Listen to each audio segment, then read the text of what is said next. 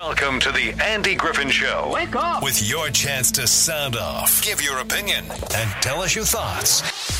It's on. It's now. It's here.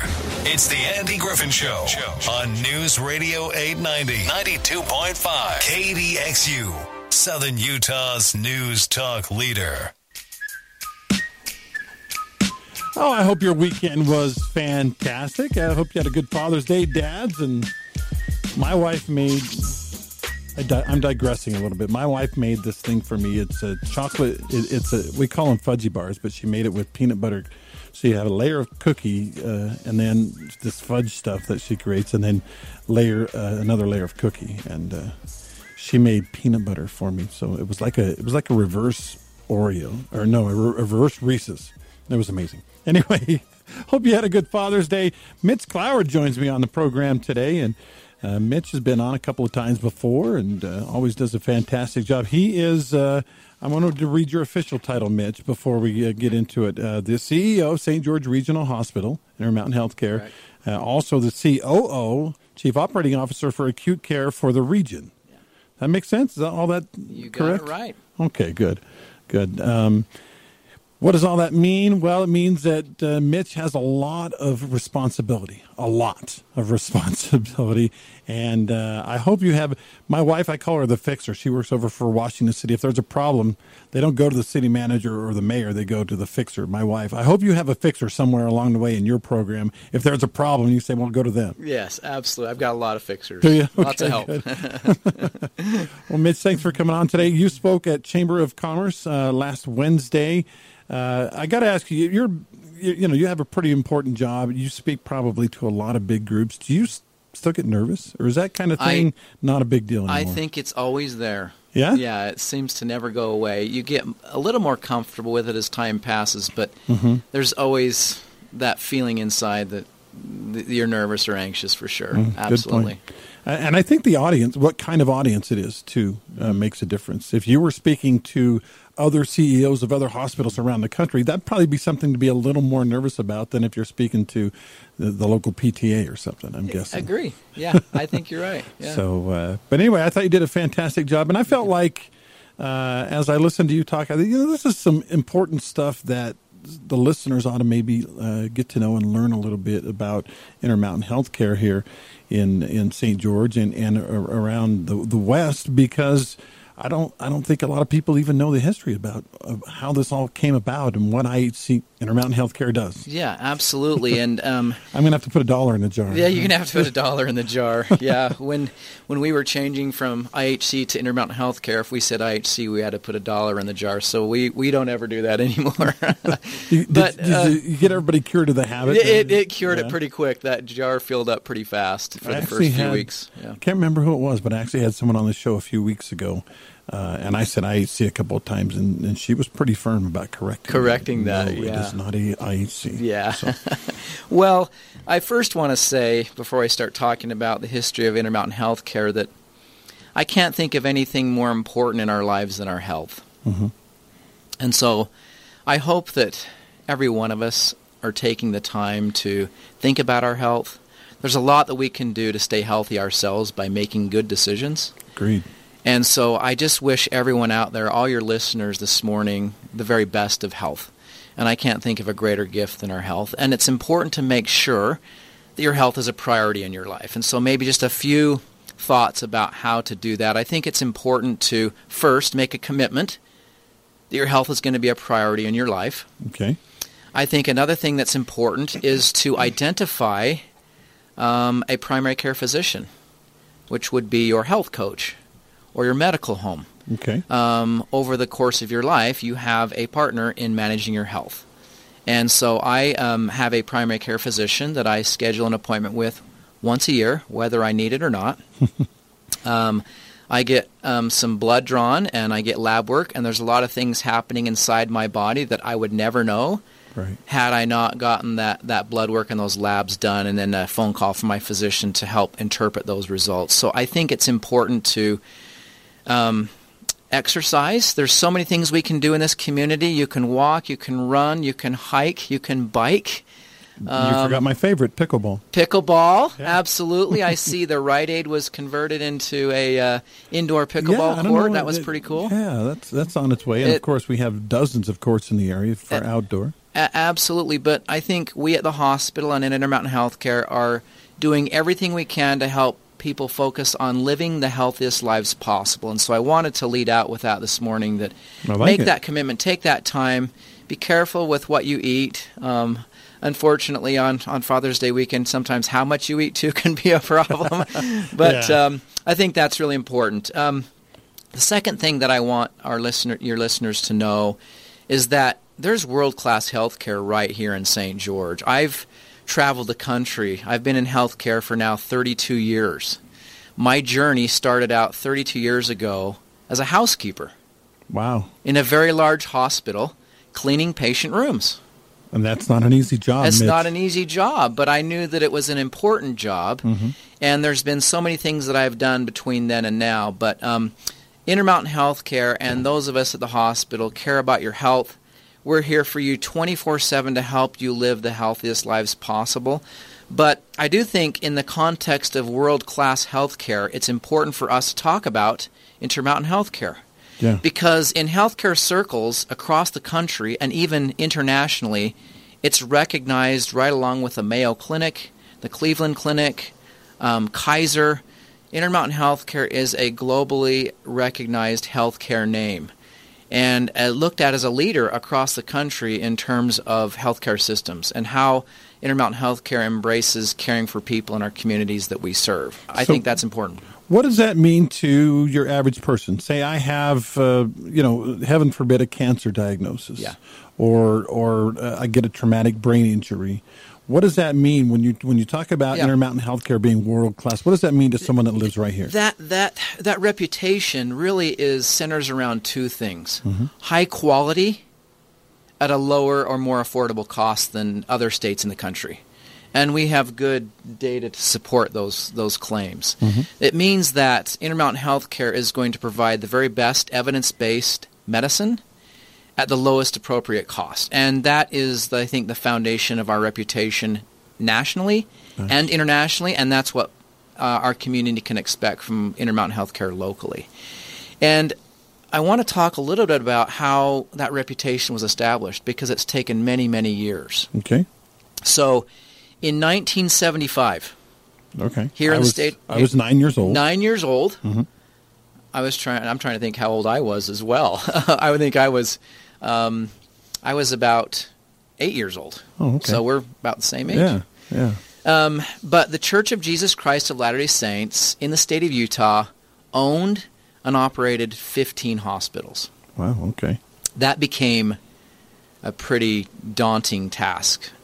And the Church of Jesus Christ of Latter-day Saints decided that healthcare and hospitals was not going to be part of their mission. They've got to get out of it. Again, globally, just not something that they wanted to focus on. So they did feel like there needed to be a commission when they chose to divest themselves of these 15 hospitals. A not-for-profit organization was formed in 1975, which became known as Intermountain Healthcare. Nice. And Victor Brown was the presiding bishop at the time in the Church of Jesus Christ of Latter-day Saints, and he gave a commission to Intermountain Healthcare to become a model healthcare system, nationally and internationally. Easy to say. Easy to say, not easy and it's to taken many, many years to accomplish. And so they also, at the time, commissioned this new not-for-profit organization to be not-for-profit. It was formed intentionally as a not-for-profit rather than for-profit, and to serve the communities in which these hospitals resided, regardless of a person's ability to pay for the care. Wow. All right. That's I was going to say, before we get to that part of it, I want to talk about what that means, not-for-profit versus for-profit. What's the percentage in the United States of hospitals of the two categories there? Do you know about? I think roughly there's probably more across the country, slightly more not-for-profits than for-profits, I would think, yeah. But it's pretty close. Yeah, relatively close. There's a lot of not-for-profit hospital and healthcare systems across the country, but for hospitals, I think predominantly I'd give an edge to not-for-profit without having data in front of me. Okay, and what does that mean for the everyday person? Maybe Sure. someone that has insurance that could pay their bills, a not-for-profit versus a for-profit. Absolutely. So I think it's important to understand that as a not-for-profit, we're going to care for anyone who comes through our doors regardless of their ability to pay. Mm-hmm. That's awesome. It is awesome, and it's part of our mission. It's who we are. I think one of the core differences, to maybe simplify the discussion, is that a for-profit has a group of owners of the business that are shareholders, and there is pressure to return money to the owners of the business quarterly. Money. Sure. And in Dallas, Texas, before I moved here, I belonged to a for-profit health insurance company. And those pressures to return profits to the shareholders, the owners of the business, it's very real. It's tangible. And so coming here to St. George and working for Intermountain Healthcare, our discussions in our boardroom are centered around how we can provide better health care to those we serve. And it feels really good to make sure that that's the predominant topic of every meeting that I'm involved in. Now, of course, we can't, without money to fund our mission, we have no mission, we have no hospital, we have no healthcare system. Right. So we do have to still focus on making sure we are prudent with our resources.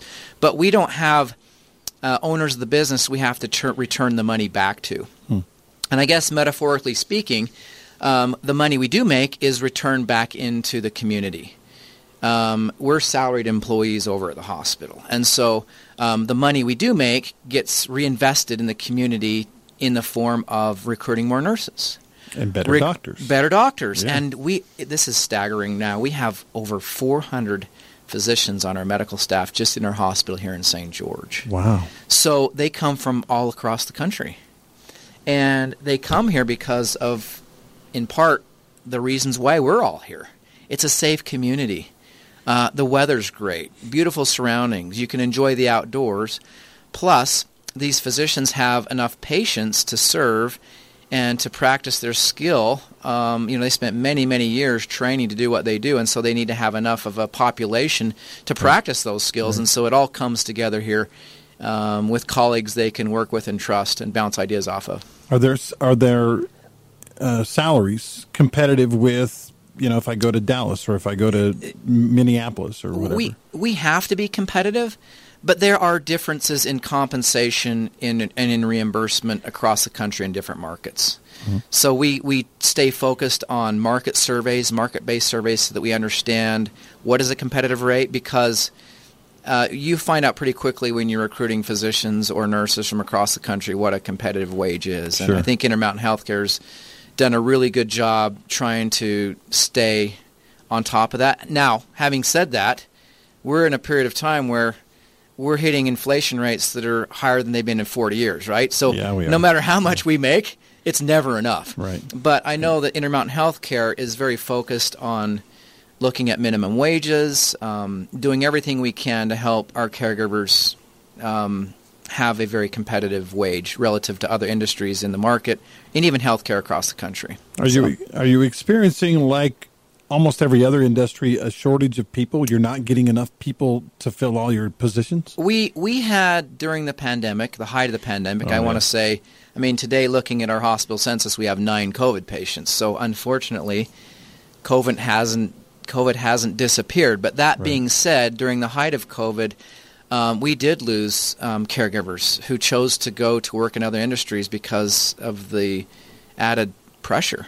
Yeah. Coming to work every day and caring for very, very sick people. But I think we're back on a resurgence, and we have challenges recruiting caregivers just like anyone else does in this community. But we're certainly back on the uptick on that in terms of staffing. Yeah, that's good. All right. Okay. So now back to giving care to those who can't afford to get care. It's fascinating to me. There was a time in my life, probably yours too, maybe when you were first married, where you just didn't have any money. Yeah. Back then, I don't recall, but I don't believe health insurance was even the law at that point. Yeah. I know car insurance wasn't yet because I didn't insure my car. I got yelled at by my mom, but that's a whole other story. Anyway, and so had something had I fallen and hurt myself or something, and unfortunately that didn't happen when I was younger, I probably wouldn't have been able to pay for the medical care necessary to take care of me. Right. And what you're saying now is, doesn't matter, we're going to take care of it. We'll figure out a way. We'll figure out a way. And we have patient advocates or financial advisors, so that when you do come in, you can have a discussion about, maybe you're someone who doesn't have health insurance, but we have experts that have access to a lot of information to maybe connect you with a way to have insurance cover what you need. Or if there's simply no insurance available and no resources there, oftentimes we just write that off entirely. But we do have a conversation with all of our patients about their ability to pay for their care.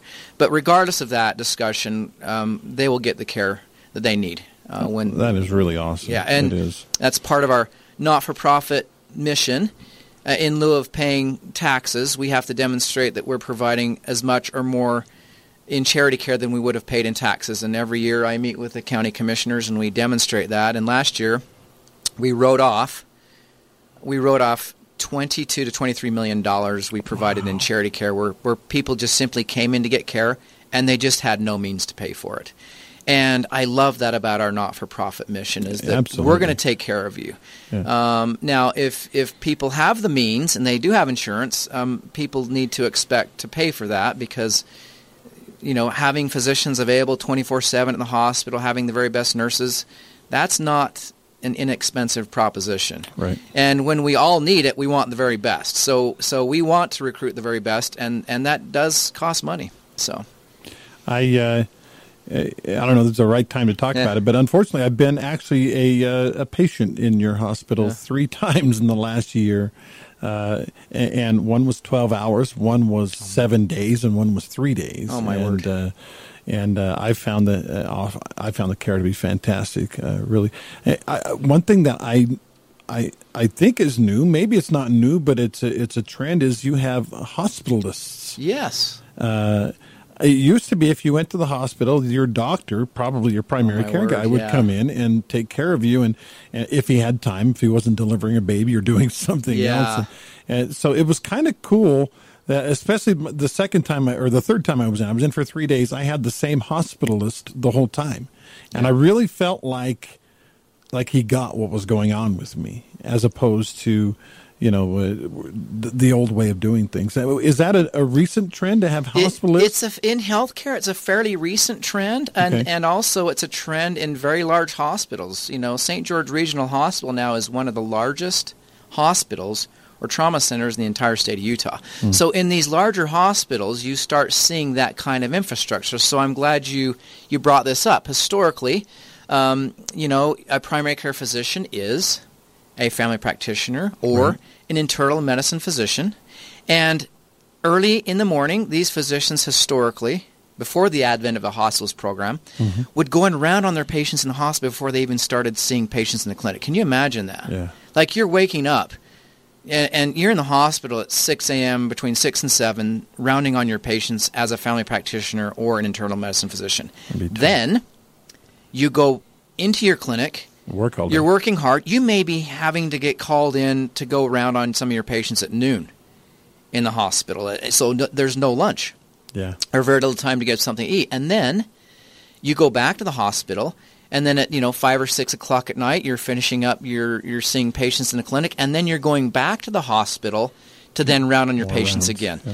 That just became too much. And that doesn't count emergencies and if you're delivering a baby, which GPs used to do that back in the day. Exactly. And so now we have what we call hospitalists. So these are family practice physicians or internal medicine physicians, and all they do is care for patients that are in the hospital. I love that. During an inpatient stay. Really cool. They are very focused on that care. They're very good at it. But they're also communicating what's happening to you back to your primary care physician who's working in the clinic. Does that make sense? Yeah. And it's not only for family practice and internal medicine, but it's also for physicians who are obstetricians and gynecologists, or, as you said, family practice doctors who deliver babies. Yeah. We also have what's called laborists. So these are... That's who was on a few weeks ago, yeah. They are obstetricians and gynecologists, and all they do is care for patients who are in the hospital because you can deliver at any time, 24/7, and your obstetrician and gynecologist who's seeing patients in an outpatient setting may not be able to be there in a timely manner. Right. But nevertheless, they respond, but we also have laborists or obstetricians and gynecologists who all they do is practice in the hospital, so regardless, you're going to be well cared for. Someone's going to be there for you 24/7 if you're delivering a baby. I was curious about this. I was on the 3rd floor, and then I was on the 4th floor. I had the same problem both times when I was in. So how are they all sorted? What floor you're on and where you end up and stuff? I don't understand. During times when our census isn't exceeding our capacity, the floors that you're placed on are pretty consistent. So we have medical floors, we have an oncology floor, we have an orthopedic floor. We have a surgical floor. The surgical floor is for patients who've had surgery and they need to spend the night in the hospital. Recover, we have an observation unit where we're not quite comfortable sending you home, and so for a 23-hour period we monitor and watch you. We have an observation unit. So we have an intensive care unit for those that need that highly specialized care in the hospital. So, but during times of high census, when our hospital's full, and we have almost 300 licensed beds now at our hospital, we'll be adding more. Wow. You can find yourself on another floor than you typically would be cared for because our hospital's full. And that certainly was the case during COVID. There were days we had more patients that needed our care than we had beds. And never in the history of our hospital have we had that intensity like we did during that period of time. Let me ask you about this. I thought this was really strange to me. Yeah. There are plenty of conspiracy theorists out there, and some of them are like, and it's, to me it's fairly reasonable. But there were people literally saying, well, Mitch Cloward or Dr. Carroll or whoever, they're lying to us. There aren't really that many people in the hospital. And I thought to myself, well, wait a minute. I think that probably Mitch Cloward knows how many people is in his hospital. It just didn't make any sense to me that people would think that. Did you get some of that? And people going, I don't believe you. People were very skeptical, and we really, our only agenda at the hospital is trying to heal every person that came through our doors. That is and will always be our focus, is our patients. But it was, I think it was discouraging sometimes for healthcare workers to hear that. Yeah. Because we lived through it every day. And so now the census does ebb and flow hour to hour in a hospital, right? Sure. But for sure, I mean, we had as many as 92 COVID patients in our hospital at once. That really is essentially one out of every 3 of our patients in the hospital during that time was a COVID patient. And in the history of our hospital, we've never had one diagnosis take up that many beds. We've never had one diagnosis represent 1 out of every 3 of our patients in our hospital we care for. That's unprecedented. But somebody's going, well, Mitch, you must be lying. You're fudging the numbers, Mitch, because you want more money from the government or whatever it is. And I would scratch my head and go, what? He knows how many people are in his hospital. He knows what they are sick from. And we welcomed people to gown up and take a tour of our hospital. During that time, we were very transparent. We invited community leaders to come in and take a tour. We invited them to watch what our caregivers were experiencing. Yeah. And you think about, we talk about personal protective equipment, face shields, gloves, gowns, and we call that the donning and doffing process when you take those on and put them on. Okay. And we said, watch a nurse do that 60 to 70 times during the course of their 12-hour shift. Unbelievable. And look how fatiguing that is. Look how expensive that is for the hospital to keep purchasing that much personal protective equipment. So it was exhausting, it was consuming, and it was expensive. So. All right, we're going to get a quick break in, a little weather forecast, more with Mitch Cloward, the CEO of St. George Intermountain Healthcare Regional Hospital. It's a lot. Just St. George Hospital. Can I call it that? Yeah, that's good. All right. Compelling guests, hot topics, the latest news. Always on the Andy Griffin Show. Is there a juicy part in it for me? Right here on News Radio 890, 92.5, KDXU, Southern Utah's news talk leader. Welcome back. I'm Andy. This is the Andy Griffin Show, or show, either one. If you're Ed Sullivan, it's the shoe. Anyway, I'm not that old. Mitch Cloward with me today on the Andy Griffin Show. We're talking about Intermountain Healthcare and St. George Regional Hospital. And I think it'd be fun to take a look back on how this all got started. With a town the size we are now. Obviously, Mitch, we need a good hospital, and we have a good hospital. But I guess probably a few years back, there were some people with some foresight, with some vision of what we were going to need, because without them, who knows, right? Absolutely, and we know from the latest U.S. Census report, for the last 2 times, we're the fastest growing metropolitan statistical area in the country. So you can't travel around anywhere in this community without seeing new houses, new growth, and new developments. So that's something that keeps me up at night. But talking about the origins of Intermountain Healthcare running a hospital in this community, in 1975 we talked about the Church of Jesus Christ of Latter-day Saints divesting itself of the 15 hospitals that it owned and operated. Mm-hmm. And forming this new not-for-profit Intermountain Healthcare system. A year later, in 1976, Murray Webb was the county commissioner here in Washington County, and the commissioners were very consumed with a lot of priorities. The county was running the hospital at the time. They were also very concerned about infrastructure, roads, prison, pipes, the things that they should be worried about. Yeah. And healthcare was just not something they wanted to continue to focus on.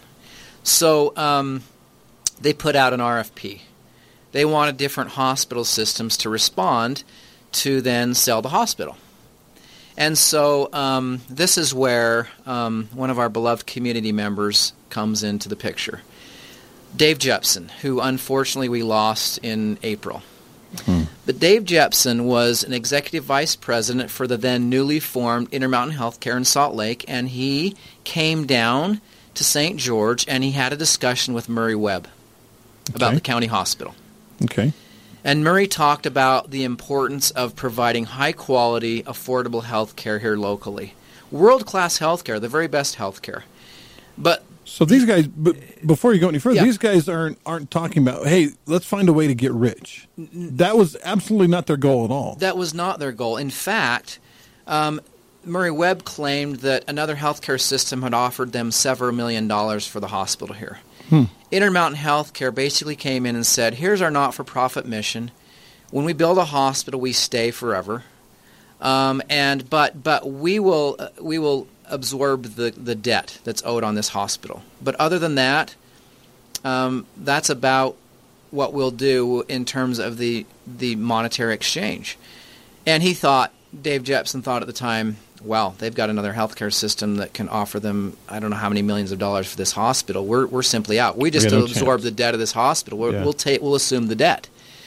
And he got a phone call 2 days later to his surprise, and Murray said, we want Intermountain Healthcare to run and operate this hospital. Wow. Did he say why he picked Intermountain Healthcare? Just talking about that not-for-profit, community-based mission. So he liked the model. High quality. We'll take care of you regardless of your ability to pay. You come through our doors, we're going to take care of you. That not-for-profit mission seemed very much aligned with what the county wanted for members of this community. And it was the perfect match. And there were some high commissions made from Murray Webb to Dave Jepson at the time, too, during that handshake and a promise, because essentially that's what it was. Yeah. When Murray Webb agreed to let Intermountain Healthcare own the hospital, it was a handshake and a promise. A handshake that we're going to make the commitment to serve this community, bring world-class health care here, and provide health care to people regardless of their ability to pay. We are proud, and Dave Jepson would say that before he passed, that he would feel good having that discussion with Murray Webb and fulfilling that commitment. We've held true to our promise. There's much more that we need to do, and my focus is now on the next 15 years.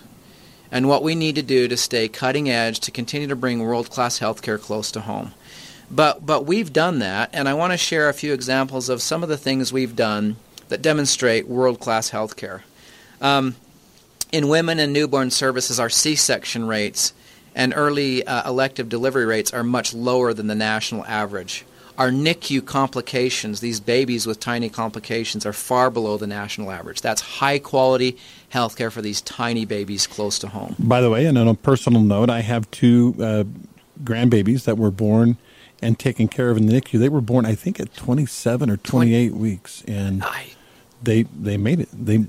They're doing great. They just turned 2 years old. It's remarkable that you can take these tiny babies that can fit into your hand, through the expertise of our physicians and teams caring for these tiny babies, they thrive, they live, they grow. And this was during the height of COVID. In fact, their mom, who bore them, had COVID.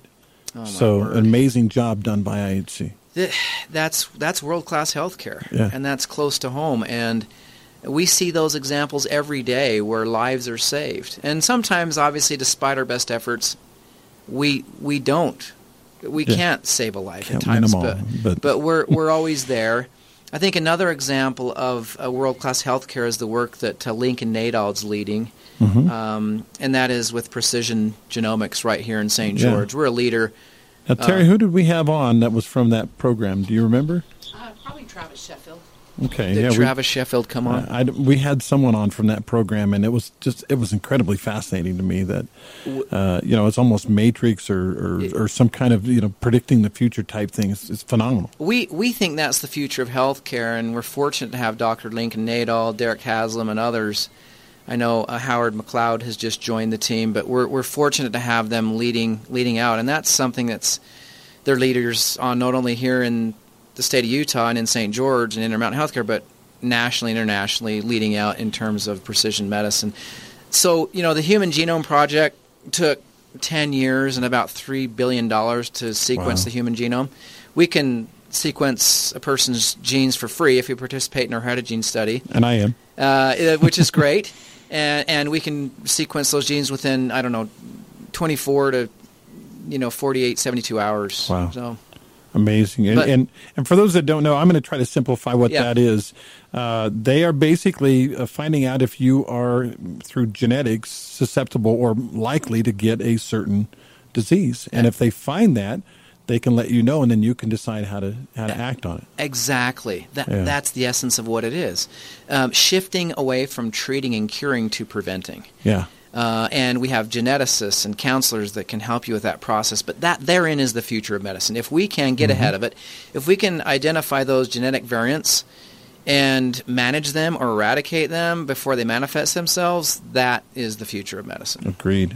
Yeah. And I remember all the way back in college, and one of my professors saying, we spend so much treating problems. If we could stop the problem before it happens, we would save so much time, effort, and money. Absolutely, yeah. And I think some other examples of world-class healthcare is that we have an MRI in our intraoperative suite with our neurosurgeons. Unfortunately, I think we probably treat around 100 to 150 patients in our hospital that have brain tumors a year. We have phenomenal neurosurgeons, and let me just give a shout-out to Dr. Jotham Manwaring, Dr. Berkeley Bade, and Dr. Frank Bishop. They're phenomenal neurosurgeons that have a solid team of caregivers around them here 24/7. But for patients who have brain tumors, we have an MRI right in the operating suite. You have these double doors, these stainless steel doors that open up, and a patient can be wheeled into the MRI and then back into the operating arena. And that is so that these neurosurgeons can extract those tumors with precision and get those margins, and that is world-class healthcare close to home. Incredible. And then also, they also, our neurosurgeons and our orthopedic surgeons, they do spine surgery. And so we are I know.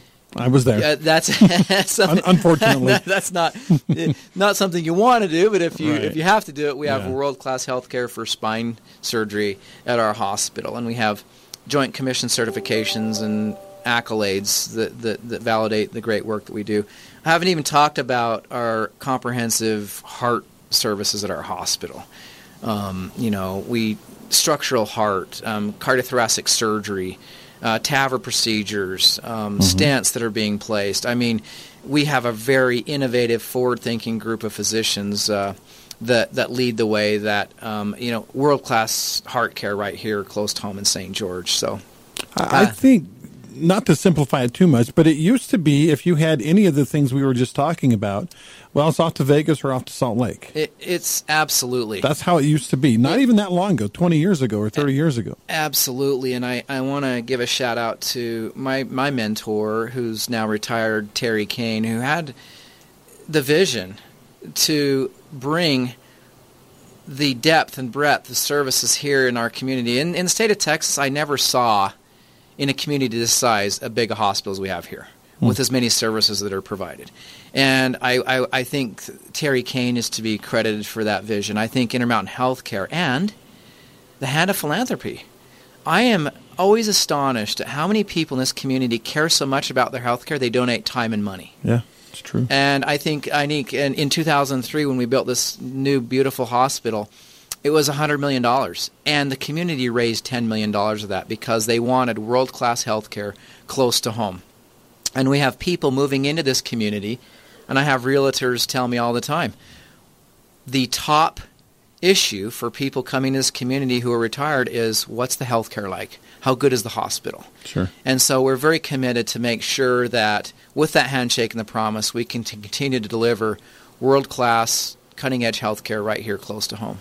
It is so nice to have. And I think people who have had that their whole lives, been in the big city, lived near very big hospitals, maybe don't appreciate it as much as someone who has lived out in a rural area where it wasn't available for you. And so when you have it here and it's close and it's easy, you don't even think about it. But I can tell you, having lived out when I wasn't close to a hospital, it's a big deal. It's a big deal. And in my new role, with Intermountain Healthcare expanding now into 7 states, I spend time in Las Vegas. I've spent time in New York. And you're exactly right. When you compare what we have here to other states across the country, we have very, very good health care.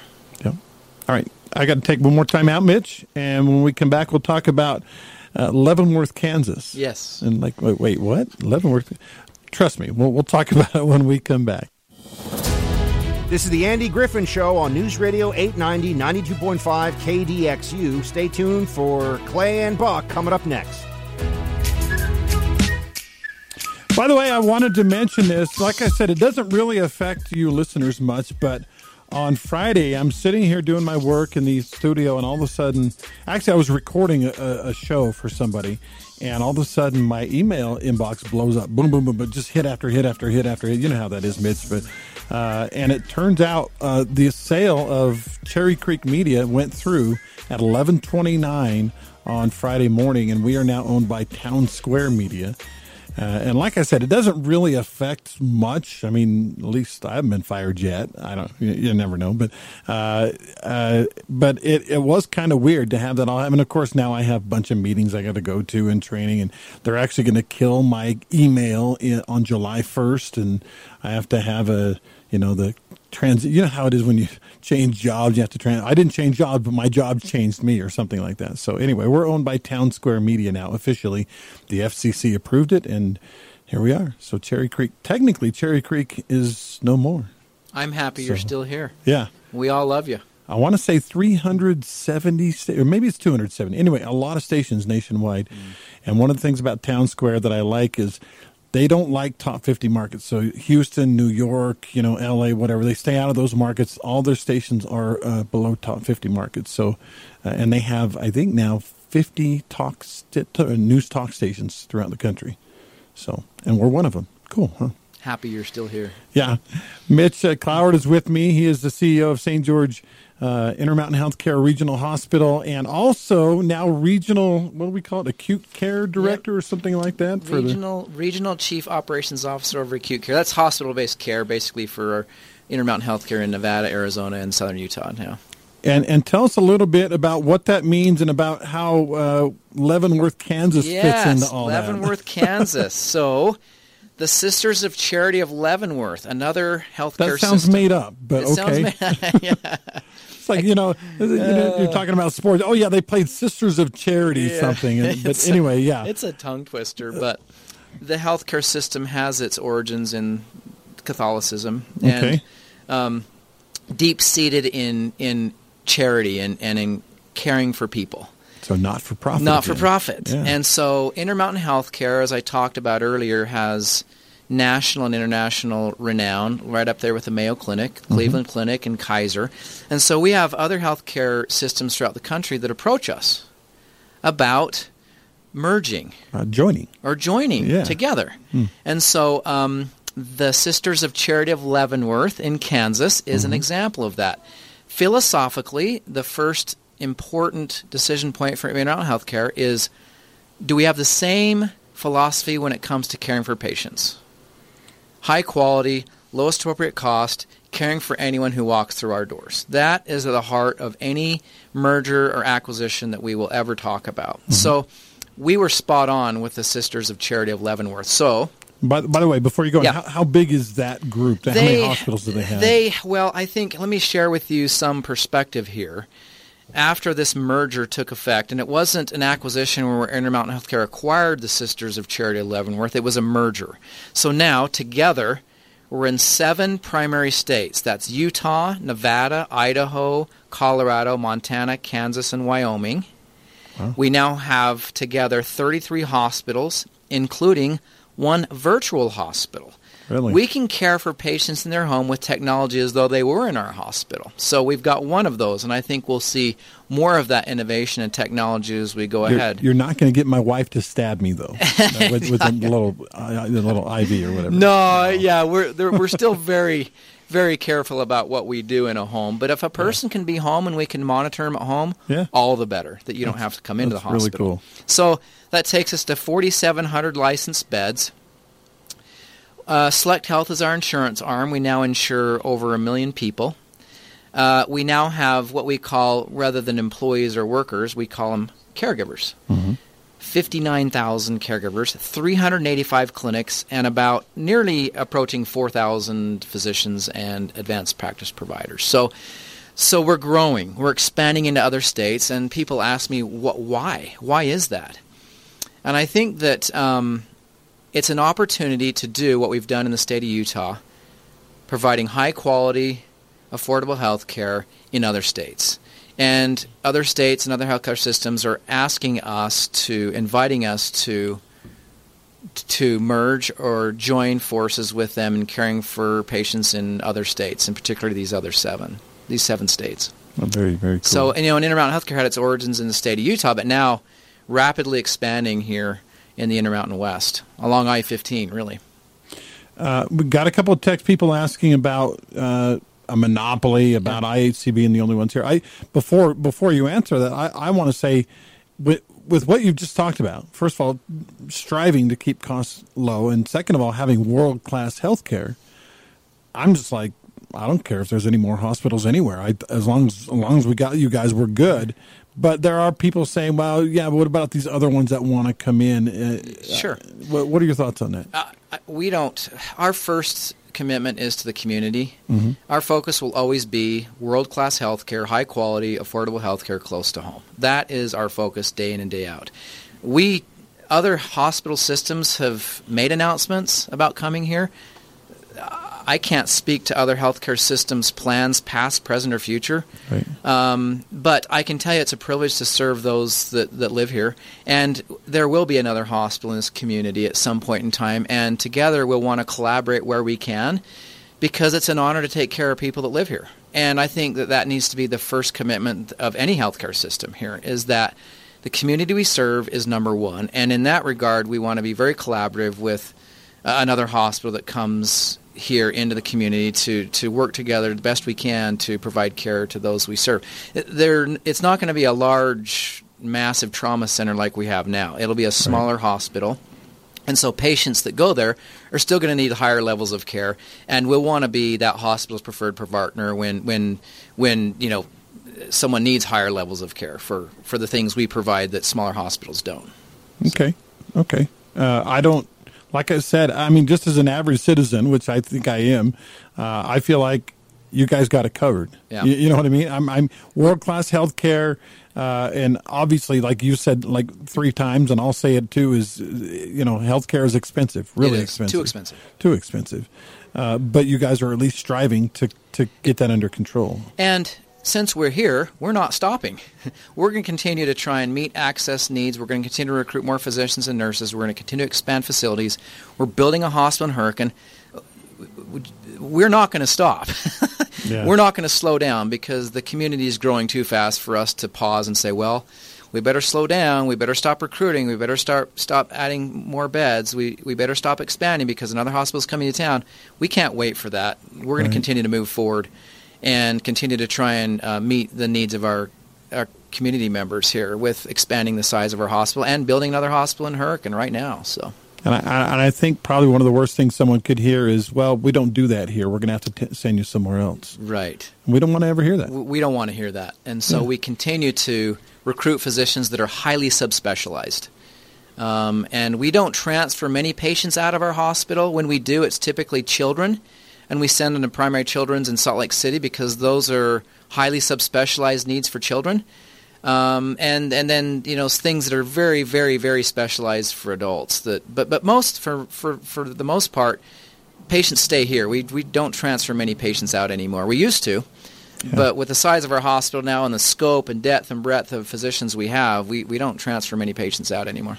I am so impressed when you talk about. We had a guy in charge of the heart, I don't remember, cardio department, talking about some of the stuff they do that just blew me away. And of course, the heredity. And I think we're just really lucky to have you guys. And I'm not like blowing smoke either. I feel like as an average citizen, if there's something wrong with me and it can be done here, it is done here, and that's important to the average person. Really important. And not only is it done here, but it's done as good or better than anywhere else you can get it done in the country. Exactly. With the outcomes we track. Yeah. Mitch, we're down to the final seconds. Okay. Anything we forgot about?